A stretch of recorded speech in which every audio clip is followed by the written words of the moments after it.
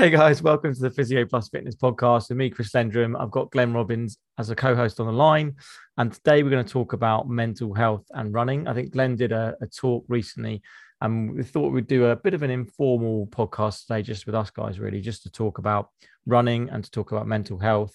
I think with the pandemic that's been going on recently in the last couple of years, lots of people have turned to running, so we'll talk about that. So I guess, well, first of all, how are we doing, Glenn? And also, like, how did it go with the talk you did about the mental health stuff? Yeah, hey Chris, good to be back on with you. It's been a while since we've done one, hasn't it? It has, yeah. Yeah, no, it was good. It was very good. It was well received. It was quite a good topic, I think, to cover in the climate that we're in. Local paper did a little spread on it as well, and had quite good feedback from a few of the participants and stuff like that. So yeah, it was really nice. It was good to be back, seeing people face to face as well. It was at the NEC in Birmingham, so it's quite big. Chris Bradford, when one of our older uni guys, joined me, and yeah, it was nice night out as well after. So yeah, good for the mental health all round. Yeah, definitely. We might get Chris actually on the podcast to talk about red flags. He's a spinal specialist physio, is that right? Yeah, Spinal APP, yeah. advanced practice practitioner physio. So he'd be a really good guy to get on and talk about red flags and kind of sinister pathology. And he does some FCP work as well. So I think we'll have him on our future podcast, which will be good. I haven't chatted to him for absolutely ages, since probably, well, I don't know, God knows when, since not yeah. Was he on the 10-year reunion? I'm not sure he was, actually, although me and one of our other friends, Kilner, were talking about doing a 20-year reunion from uni, which just shows how old we are, me and Glenn. But there we go. Wow, what's that? Must be a couple of years off still, I'd have thought. Well, 20 years from when we started this year. Oh, like a 20-year starting reunion. Yeah, that sounds good. And then follow it up with 20-year finishing. Yeah, exactly. Anyway, it's enough about that. But so let's chat about the talk you did. So what was what were you talking about basically? So it was mental health and running. I had a listen to the talk before obviously the call today, and I thought it was really, really good. So I guess maybe let's start with some of the stuff you talked about running on the increase. So what were you talking about with regards to that in terms of how much running is on the increase with the general pop? Well, I think even before the pandemic, running was on the rise. So if you look across the globe, especially certain countries like India and places like that, it was like, I think it's 400% increase in the last 10 years or something like that. So running has been increasing anyway, but I think the lockdown really just accelerated that for a lot of people that are used to training in other avenues, particularly that first lockdown, when all the gyms were closed and the sports teams were ceasing to train and stuff like that. So I think people found themselves, and myself included, in a position where their usual kind of outlets were closed off to them, and they were limited with, running, cycling. Well, that's about it really, isn't it? Or Joe Wicks workouts in your living room. So yeah, I think a lot of people turned to running during the lockdowns in particular, and then found a love for being outside. And yeah, we can talk about that as well, the different environments that you run in and stuff. But yeah, and certainly when we started returning back to clinic and getting people back through the door, there was a big spike in injuries, as you would imagine, with new runners and people that were going a bit too much, too fast, too soon out the gates, and picking up niggles and injuries as a result. But I think what was interesting from my point of view with these guys in clinic was the reason behind them taking up running was much more commonly to deal with stress, whereas before it might have been, just wanted to get fit and join a club or something like that. And you talk quite a lot about park runs being a big part of that as well. Yeah, well, park runs have led to a big increase in club running as well. So park runs, yeah, I can't remember the exact figures, but it's in the talk, isn't it? Big percentage of new runners every park run meet, and then a percentage of those end up translating into becoming a bit more serious about their running and joining running clubs as well. So park runs are a great initiative, but obviously they were closed as well, right, for a period of time back in the first lockdown scenario. Yeah, and I think you were saying in the talk that it's quite interesting. 53% of park runners would consider themselves non-runners. So they don't consider themselves as regular, frequent, or they don't consider themselves to be runners. And that's 53% of the people that are doing it. So again, the question I had when I was listening to the talk was kind of what's the appeal of park running for non-runners? What can we learn from that? I think you talked about that briefly in the talk, but what are your thoughts on that? Like, what are your thoughts on why so many non-runners were keen to do park runs, or are keen to do park runs? I think these days it's a good network, isn't it? So there's always a park near you that does it. It's a Saturday morning. It's quite easy to make. It's 9 a.m., isn't it? I think, or 10. Most people know friends or family that do the park run. There's quite a bit of camaraderie there, isn't there? It's like you're at a big event. It's a doable distance, isn't it? 5K. It's not sort of, you don't have to train too hard to complete that. So yeah, I think it's accessible. It's fun. It's on the weekend. There's not much pressure. It's a nice community group activity. So yeah, I can see the appeal to parkrun, particularly as a introduction to running if you haven't done much before, and maybe you find it hard to motivate yourself to go out on your own, and you're in a group, you're in a crowd. I think it's free. It's free, isn't it? Yeah, it's free. Yeah, it's free. I've never actually done one, to be fair, but yeah, it's free. It's local. It's got a nice community feel. I've been to a few of them to see friends and stuff compete, but Saturday mornings normally jiu-jitsu morning, so it's hard to get down there. Have you done one? Have you done park runs? I haven't actually. My Kate, my wife, she does. She's done loads, and her sister, my sister-in-law, she does lots as well in the local area, and I think, like you said, there's lots locally. I think that community feels like a big part of it, isn't it? And it's a really non-intimidating environment as well. I think lots of people want to get that feel of a race, and they want to get that feel of getting a time, and they want to get the feel of getting involved and being around people. But again, it's quite like you said, distance wise, it's not a hugely long distance. You can just turn up and you get your little chip and away you go. And obviously you register and things, but the fact that it's free, the fact you can, like you said, it's so accessible to people. I think with the Couch to 5K initiative, that probably a lot of people do that, and then they go into the park runs. It's quite an easy thing to just schedule into your week as well. It kind of keeps you accountable if you've got that. A lot of people, in fact, I've got a good friend of mine who runs it once a week as his training. So he just knows that, every week, I think it's 9 o'clock, he knows that he's going to be doing the park run once a week. And then he just has to fit in, 2 or 3 other sessions in the week that he does for his running. And then he's sorted. And it's quite a nice way to do it. I think there's obviously lots of volunteers that get involved, and yeah, so it's doable, isn't it? You're done by 9:30 pretty much. So yeah, I'm sure my wife would prefer that I went and done that than disappeared for hours. Yeah. And what do you think? Because I got into running, as I said to you before, and we talked about in the podcast, I got into running over the pandemic and stuff. But what is the appeal to running, do you think? Why is it so popular as a sport? Well, I think from a practical point of view, you can just buy a pair of trainers, can't you, and go out the door. So you don't have to sign up. There's no gym memberships. There's no direct debit. You don't need a training partners or anything like that. You don't need to. Well, it's arguable. You don't really need to learn it as a skill, right? So you can just buy a pair of trainers and off you go. You're a runner. So if you work from home, you can see a gap in your diary, no meetings or whatever your job is, you can create a bit of space, and out you go, and half hour you've done a 5K or something, you're back again, and it's easy, isn't it? Like, you can see it's not easy to do it, I shouldn't say that, but it's easy to fit it into a schedule, and it's easy and convenient. And even if you're traveling with work, back in the days when that was a thing, you end up in a hotel room and you could just go for a run and explore the area. So yeah, I can see from a practical point of view why running's popular, and it's a good workout, isn't it? You burn a lot of calories. You can see progress. It's hard.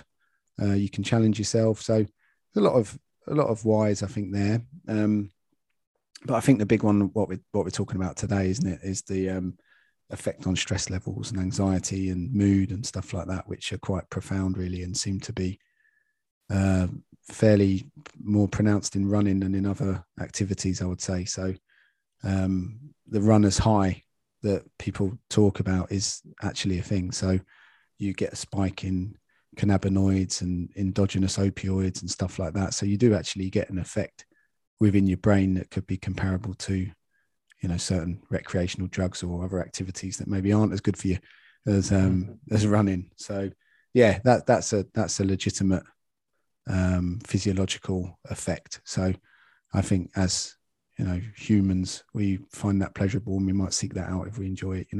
Yeah, definitely. I think I've always found that there is a real difference between doing cardiovascular exercise and doing weights. So I don't get the same feeling. I enjoy doing weights and I enjoy doing body weight exercises, but I think there's a very different feeling you get from running, especially when you push yourself quite hard. And I think that's why a lot of people, again, maybe this is a topic for another podcast, but a lot of people's training for running, if they're trying to progress, actually maybe isn't optimal because they're doing all their runs at kind of 60 to 70% intensity. So they're doing all their runs quite hard, rather than the sort of old adage of doing most of your runs very easy and then some of your runs very hard. Most people are kind of in that middle ground because they feel they need that release, that stress release, that kind of runner's high.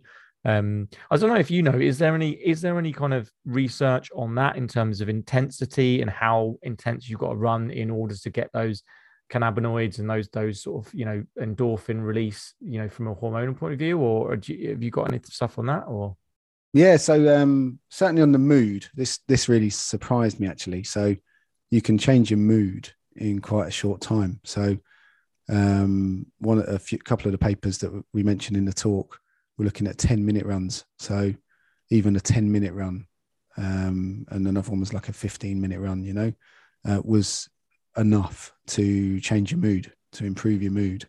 So that was quite a big one for me because, I've dealt with runners for years and I've been more than aware of the fact that they use it as a kind of self-medication for stress and stuff like that. But I think what the research that went into this talk really highlighted for me was that you don't have to be a like accomplished runner to get an improvement in your mood. So if you're stuck at home and you're working from home and you're a bit stressed and the kids are running around making noise and you've lost your internet connection, whatever, and you go out and do a 10-minute run, it's for a lot of people it's enough to change your mood. And that surprised me. I thought it would have to be longer, to be honest. I thought you'd have to do longer. And then actually looking at the various intensity, so we break it down quite nicely in the talk, looking at different sections of studies, looking at types of running and duration of running and stuff like that.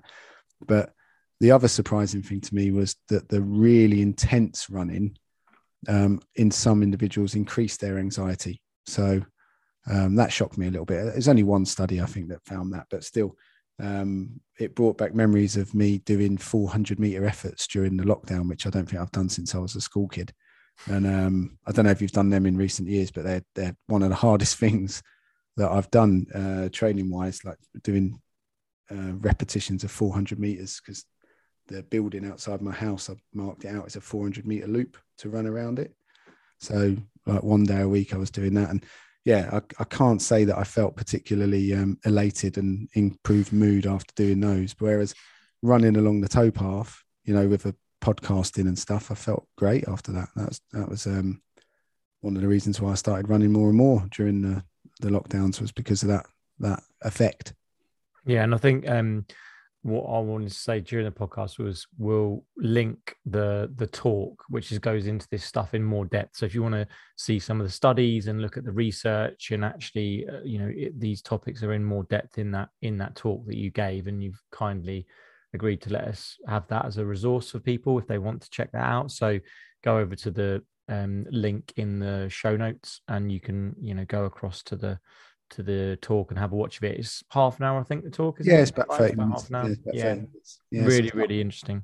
Yeah, I was happy with it. I think it goes through a lot of the benefits. It breaks down a lot of the research out there as well, and hopefully gives you a bit of direction with your runners and with your non-runners as well. That was the big one for me, is if people are opening up in clinics saying that they feel a bit stressed and they're not a runner, but a lot of people that are not in too bad health could go for a 10-minute run, couldn't they? So definitely. It gives you options. Yeah, and it was interesting. I think And one of the things that you talked about in the talk was that a single bout of running in the studies sort of reduced anxiety and depression and increased mood in 22 out of the 23 studies. So it just shows you how powerful and how sort of consistent really the studies were in terms of all, you know, the majority, if apart from one, found that you know, increased your mood and decreased anxiety and depression, which is, you know, amazing really. For it's one of those weird things where people always talk about, oh, if only you had the magic pill that would get rid of this thing. And then it's like, well, here's your magic pill, 10 minutes of running. Anyone can do that, or very, you know, lots of people can do that. And then people don't do it. But anyway, that's probably a different topic for a different day. If only all of our treatments had the same success rate, right? That would be pretty Totally. Yeah, I think that's again, it is an interesting thing to talk about in terms of, and I think this goes for lots of physio, is just adherence, how you get people to do what they know is right for them. You know, people know they shouldn't smoke, they know they should be losing weight, they know they should be doing exercises, but you know, and if they're looking to improve their mental health, they might hear this and think, oh, okay, 10 minutes run, like great, that's brilliant, I can do that.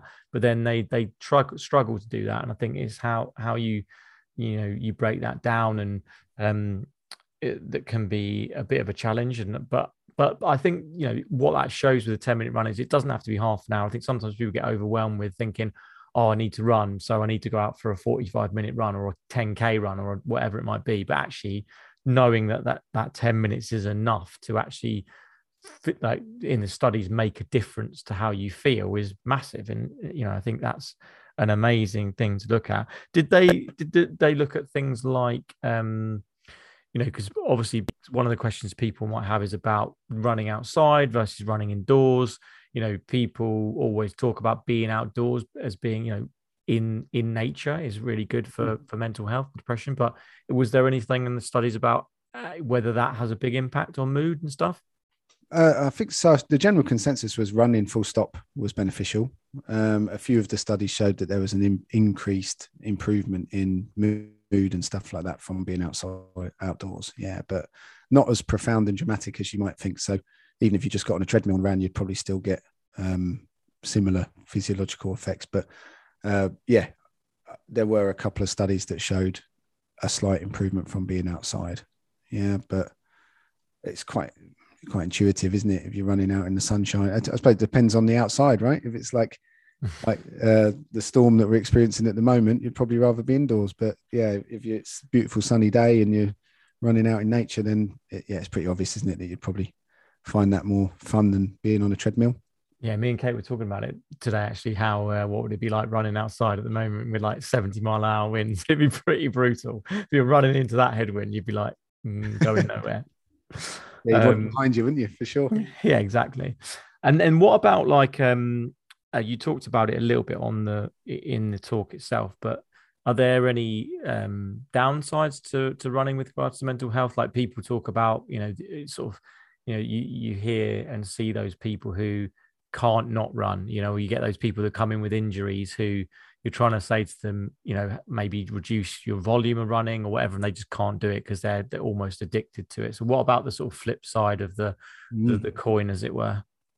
Yeah, so I think the key word there is addiction, isn't it? So we've mentioned running is like a drug in the physiological effects that it has, and I think any activity, drink, drug, betting, gambling, whatever that spikes that kind of response in your opioid system, in your cannabinoid systems and stuff like that, certain individuals might be prone to indulge excessively in that activity. So it's not a recognized, so exercise addiction's not, I couldn't find any really formalized definitions.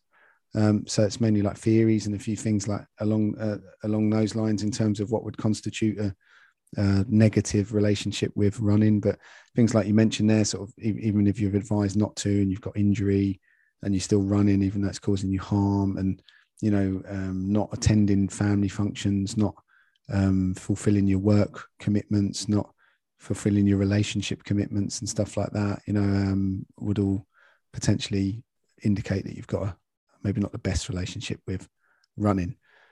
So yeah, I think any activity like that could be done to the point where if it ends up with your wife leaving you and you're losing your job and you're injured and in pain all the time, it's probably not going to improve your mental health, right? In that sense. So definitely. Yeah. I suppose there's also we mentioned it in the talk, we've got to recognize our scope of practice. So we're physios at the end of the day. We're not mental health professionals, are we? So if someone's actually struggling with, serious mental health conditions, then just telling them to go out for a 10-minute run is probably not going to be enough. So we're looking at people that are, stressed and feeling a bit anxious, but not necessarily clinical, So although there are studies to show that it's helpful in that population, you do need to know when to refer them on to their GP or mental health workers. I think that's an important point as well.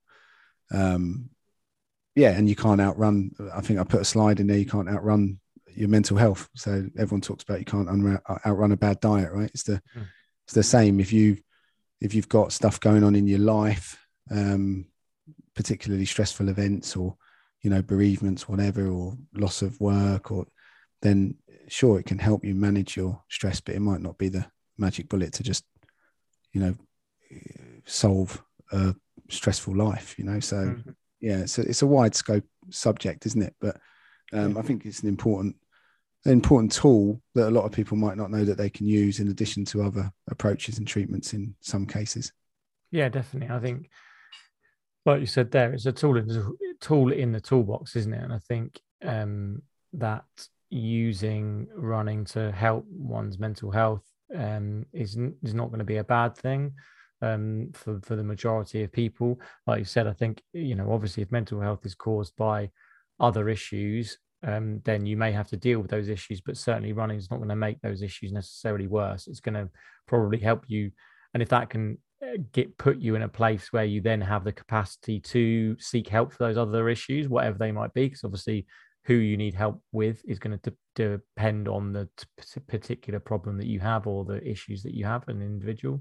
But giving you that headspace to actually kind of work that out for yourself and then kind of seek the help you need is still going to be beneficial and still going to be, a better place for doing it than for not doing it, basically, for most of the time.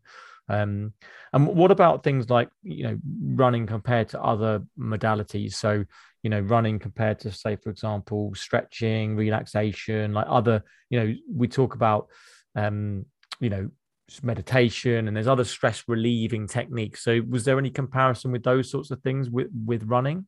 Just before Glenn delves into that, I wanted to make a quick note of our sponsors, Compex.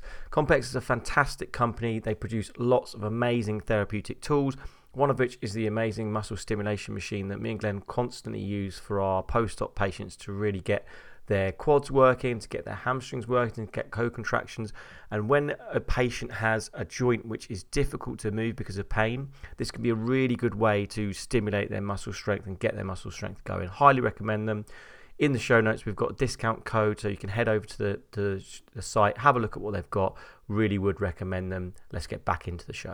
Again, it surprised me. So, yeah, there was a few studies looking at running compared to yoga, running compared to relaxation classes and stuff like that. And the running was coming up superior. So, yeah, I was a bit surprised about that because, I wasn't surprised that running was helpful, but I've always, again, I'm a big advocate of mindfulness. And, I think if you're stressed, going and doing some yoga and stuff like that is something that I've always kind of recommended.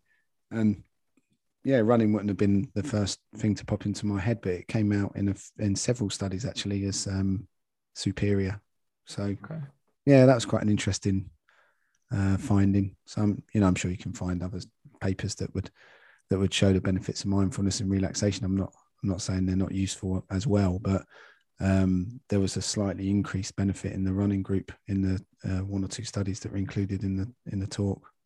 Yeah, no, I'd imagine it would probably be one of those cases where both helped, but in the studies, running helped a little bit more. It's not going to be a case where running helps and the mindfulness doesn't help. It's going to be more that there's a slightly bigger difference in the running versus the other modalities, if that makes sense. Yeah, and maybe running's a bit more instant, right? It's a bit more kind of instant gratification from going out and doing a hard run and getting the sweat going, getting your heart rate up. Maybe it's a quicker fix in a way. Yeah. Certainly. I mean, me and you have both had surgeries between us, haven't we? So That's one thing I really struggled with after surgery, was not being able to exercise. So I clearly use exercise as a way of managing my stress. And then when that was taken away, I found it quite difficult. So that's when I started doing a little bit more mindfulness and all that kind of stuff, and finding it helpful. But for me, anecdotally, I didn't get that kind of, all right, I feel a bit stressed now, I feel relaxed from training that I would normally get. I didn't, but it was more of a kind of, slower build. But yeah, how did you find it when you couldn't train after? Because you had a long haul, didn't you? Yeah, it's funny. It's such a long time ago. I struggled to really remember. It's probably, God, I must have been 23, 20, 23. I mean, we're talking a good 15 and 16, 17 years ago now. So I think it's difficult to remember. But I mean, obviously, as I talked about on the podcast before, I had a cyclops lesion, so I couldn't really straighten my knee for 8 months post-op. Just wasn't going well at all, and had I remember I used to go on nights out, and then because I'd be pissed, basically, I'd dance, and then I'd wake up and my knee would just be like a balloon. It would just be swelled up. And I was just like, why is it like this after 7 months of, 7 months of rehab and doing the exercises and doing what I've been told and doing what I know I should have been doing as a physio. And it was incredible, actually. What I do remember about that time is having the cyclops lesion taken out. And probably shouldn't say this as a physio, but I was on the dance floor that night with on crutches. Doing a little this passion for dancing, mate. Well, yeah, maybe after a few beers, mate. But doing a little jig, I couldn't believe the difference it made when I could fully extend the knee. But obviously going back to getting back into sport, the feeling of then progressing the rehab where I could then get back into hockey was obviously my main sport at the time, hockey and football. So to get back into those sports was huge. And it's such a social thing as well. Obviously, team sports are a little bit different to running, but I guess that's where the, park runs, etc. comes in. That's where a lot of the, mental health benefits for a lot of people will come in as well, is that community feel, because we know how much community plays a role in mental health and improving one's mental health. And actually the park runs are great for that. And, team sports for me used to be that. And so, yeah, for me, when I couldn't do that, and I always used to, when I was in those days, I never really used to run for running's sake. I used to run because I played sport, and I'd train once or twice a week. And then I'd play games at the weekend, and it would all be interval-based running because I'd be playing hockey or football. So it would be short sprints. I played centre midfield, so I was pretty much just legging it around all over the place, just trying to, do both the attacking and defending. So I always felt like my work rate was pretty high, and therefore I just got my cardio in doing that. I never used to run. I never used to do any sort of running training until really quite recently, until I stopped doing competitive team sports. That's when I started to actually do a bit more of that running, because I was doing weights but wasn't doing any of the cardio, and you do miss that. You miss that high that you get from being, really out of breath. And so I think, it does play a massive role, doesn't it? And you've experienced, obviously, your BJJ and how, obviously having your ACL, yours is a bit more recent, wasn't it? So, Yeah, someone asked me about that the other day. You recovered well when you can't remember, isn't it? When you're thinking back on it, because up until a certain point, I was like, oh yeah, it's 18 months, 19 months, 20 months. Like I kind of knew it. Kind of rope fashion, but I think it's about 4 years now, 3 or 4 years now. So mine was straightforward, really. Like it was by the book. I returned back to sport at 9 months, and I was, it went well. So, but 9 months is a long time, right? So, yeah, and I'd kind of sectioned away the first part, but I was just, for me, it was just the big problem with me was it went from I was training 16 hours a week to nothing. So there was like a drop in your brain. It's like, oh, we used to drain all of our stress out in these sessions, and then suddenly we haven't got that, and we're walking around on crutches, so it was kind of, that was quite tough. But coming back to more recently with the running, I suppose, because even then I ran as part of my rehab. I got up to about 5K, but never really went past that because, again, I didn't feel like I needed more than that for jiu-jitsu and stuff, and not really a long distance runner by design.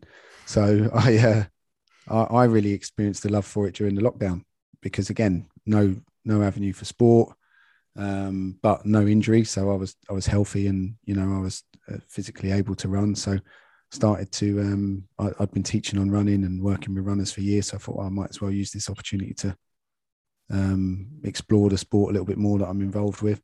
So yeah, I set myself a program like I would a runner training for a marathon. So one long run on the weekend and one sort of threshold run in the week, and an interval session in the week. So I was running 3 times a week during lockdown and loved it. Absolutely loved it. It was brilliant. And so my times come down. So you're seeing the progression, you're exploring parts of my community that I'd not seen, going into areas that I'd not been.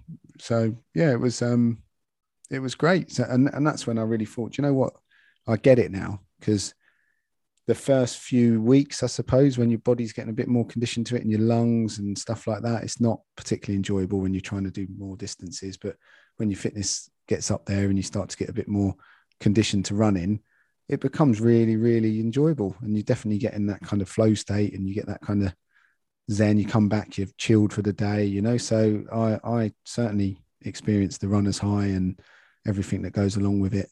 And experienced from a first-hand point of view what my runners got out of it so much. And I'd heard it described, but you need to experience it, right, to fully understand. Definitely. Yeah, definitely. And you talked a little bit about ultra marathoners as well on the talk. Do you want to touch on that in terms of what your thoughts were on ultra marathon runners? Well, you're considering one, aren't you? That's your. Well, yeah, it's maybe one of not those after where I say the next sentence. Well, this is it's probably a good, interesting thing to talk about, but more of the mental health side of things in terms of not mental health, but it's so funny with running how you get those mental health benefits, but you get sucked in, and then suddenly you're like thinking it's probably not dissimilar to lots of things where you're like, I want to be better at this, and then you start looking at times, and there's a whole I think I don't actually use Strava, but there's a lot of people will be like, if it's not on Strava, it never happened, and all these sorts of quotes that you hear about, people looking at other runners, they're looking at other people they know with their times, etc., and thinking, maybe being down on themselves because they're not doing as much as they should be, or not getting as good a time as they should. And I think I would love to do one. I think that it takes a lot of time to train for that sort of thing. And you probably do need to be doing 3 runs a week, I'd say 2 to 3 runs a week, really, to do an ultra marathon at least. Minimum. But they're another subgroup, aren't they, really? So, yeah, I think you touched on 2 important things there. One is the whole Strava thing. So we go into that in the talk. But I think the summary of that kind of scenario is athletes are generally externally or internally driven, by their motivation. And with social media and Strava and stuff like that, as good as it is for tracking your runs and monitoring your progress, it does shift the focus to more of an external validation, people giving you a thumbs up and kudos and stuff like that.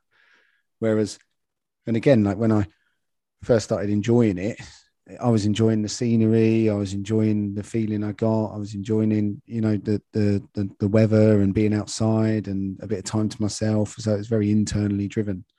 And as is anything that you do, you start to, I've spoke about this with multiple sports as well. It's interesting when you find something you love, you always seem to find a way of designing it to a point where it becomes less fun, So with the jiu-jitsu, I started doing competitions and, started having to roll with certain individuals that were challenging, and it was a bit more always a increase in intensity and stress to the point where you're a bit anxious for 3 or 4 weeks before a comp, and then you're signing up for multiple comps, so you're always a little bit anxious running up. And I think same with running, isn't it? You can get so hooked on events and times, and you got to balance it with, because you want to improve at whatever you do as well, right? So giving yourself challenges and stuff, it's a good way to drive that. So it's a hard balance to find. And ultra marathon runners, I've always just written them off as they're a little crazy subgroup, that I let them design their own programs, because if we started getting involved on that, we'd just be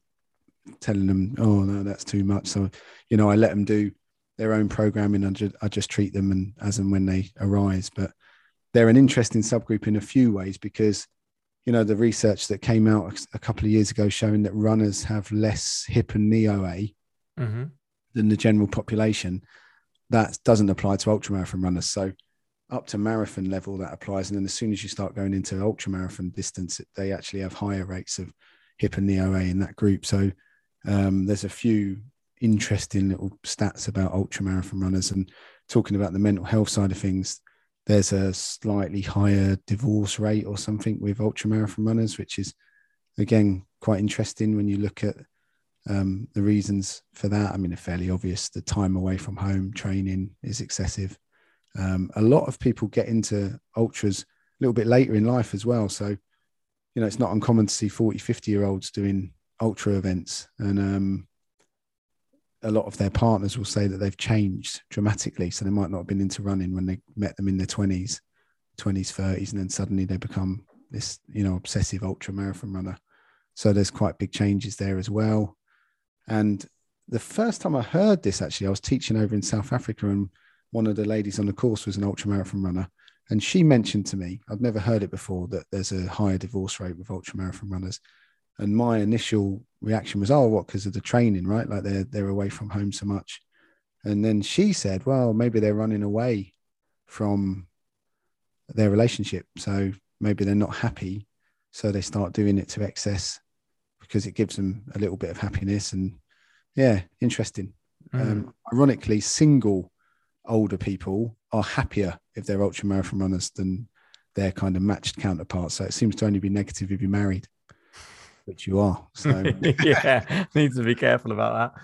But no, I've reduced my, and that was one of the things. Like, I didn't want to spend that long training. Like, I think I'm at that level where I wanted, and this is what the slippery slope of getting into the whole Strava stuff. Like, I found I've only done one organized running race, which was a 10K, and I did it without any. I didn't use a watch. I didn't use my blooming Casio watch that is £10 I've had for 15 years or whatever it is, and I just literally used my Casio watch as a stopwatch so that I could just see approximately like what time I was on. I knew that I was going to run it in around a certain time, so I was just looking at the watch in terms of how long have I got left, not how fast was I going. I didn't know what pace I was going. I just did it for purely on feel. And I actually really like that feeling of running based on the feel. Now, I know performance wise, I know that I could be performing better and doing, making more progress if I tracked exactly what I was doing. So I could do really slow runs and I could do really fast runs, but I'm not running in order to be a good runner. Like, I'm running for enjoyment. I'm running for the mental health benefits. I'm running to just have fun. And so for me, doing stuff where I don't look at a watch, I don't know what time I'm doing it outside, I'm not really pushing myself to any degree. I don't use Strava. Like, I don't really care how fast I go. Of course, like, it's nice when you get back and you think, oh, I did that route that I've done before a bit faster than I've done it in the past.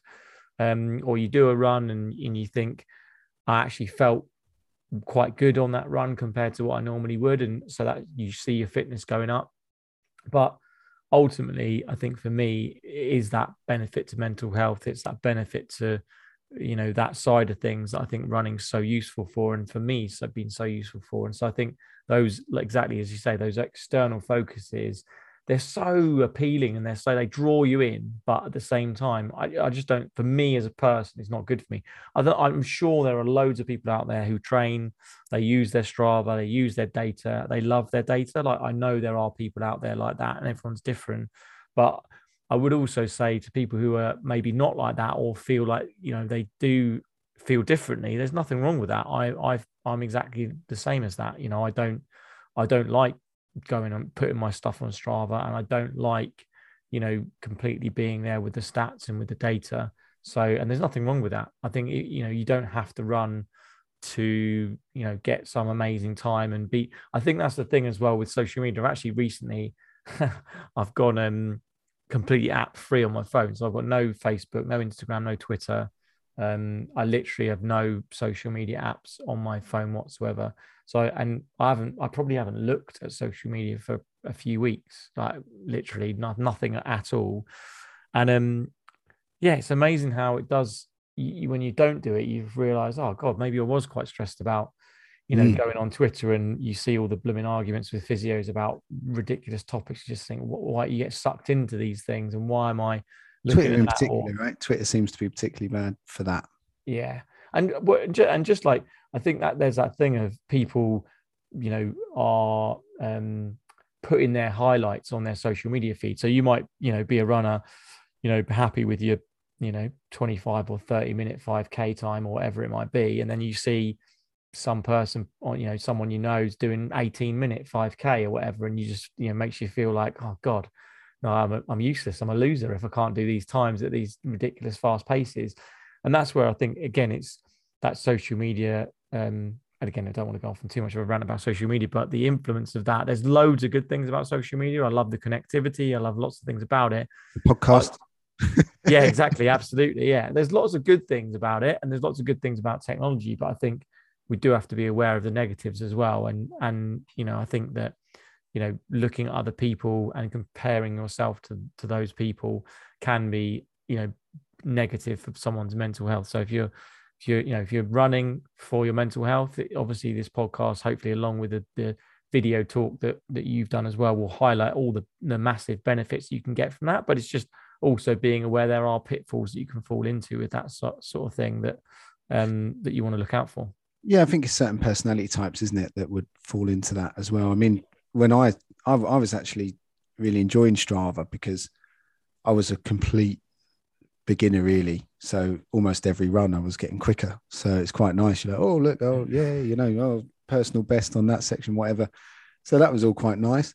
But what I find is, and I also quite like looking at my routes, and I'm quite bad at orientating myself. So if I go off on a run, it's quite interesting to see where I actually ended up running, because quite often if I'm going across the trails and stuff, I'll end up getting lost, and it's quite nice to see where you actually did go. And you can work out your calories and all the rest of it. So yeah, I quite like Strava, and you can actually pick who's watching you and not. But I find when clients are coming back off injury, then Strava is quite harmful to them, because obviously their times are down, right? So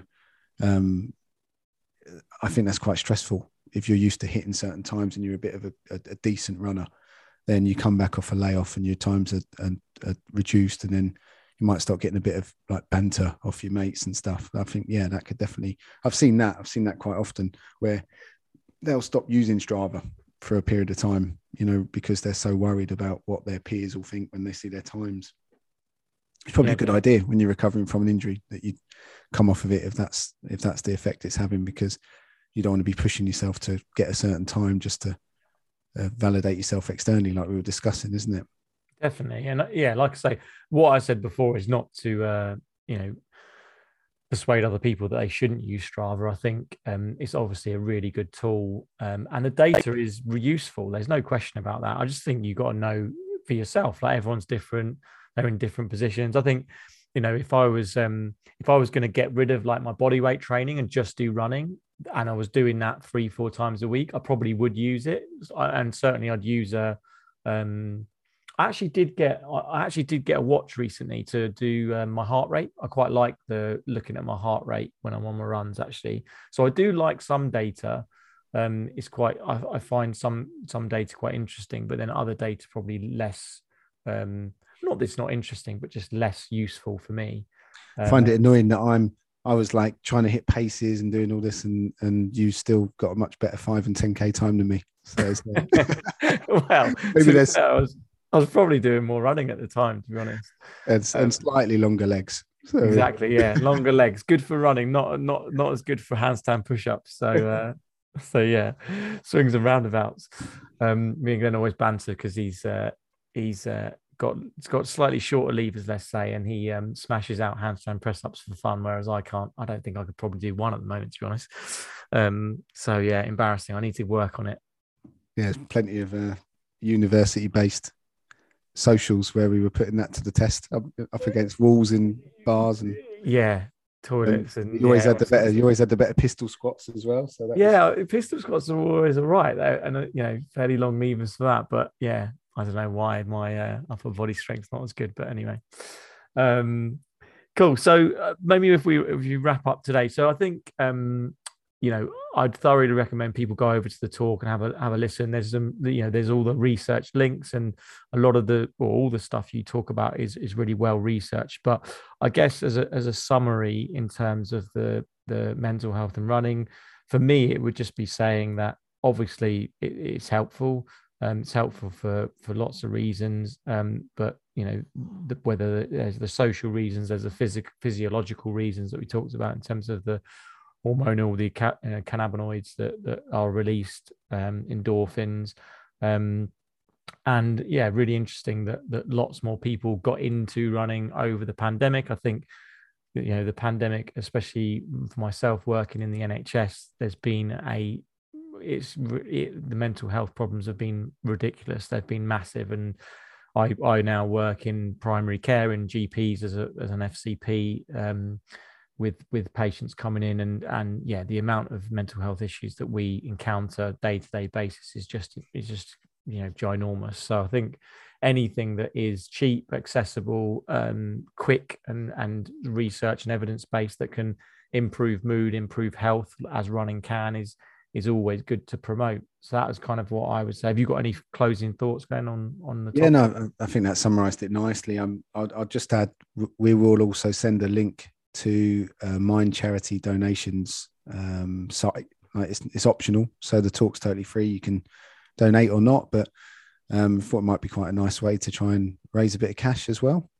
Yeah, perfect. Yeah, and Mind's a great charity, and I often, if I've got patients who are struggling with mental health, obviously every service in the country has different well-being charities that they are linked with in terms of their primary care, but I always tend to tell people about, if they're, I will say to patients, look, speak to your GP about your mental health if you're struggling. But if you are really in a crisis, then I'll give them the Samaritans line number, and then also recommend Mind. So those are the two that I often go to, is Samaritans and Mind for sort of immediate help. And then also obviously tell them to go to their GP and seek help from them as well. And obviously there are other services. So yeah, we've got this link for Mind for some donations towards that charity, because it is very, very helpful charity. If anyone listens to the podcast and can spare some money for them, that would be really, really appreciated. Have a great day, guys, and we will see you on the next one.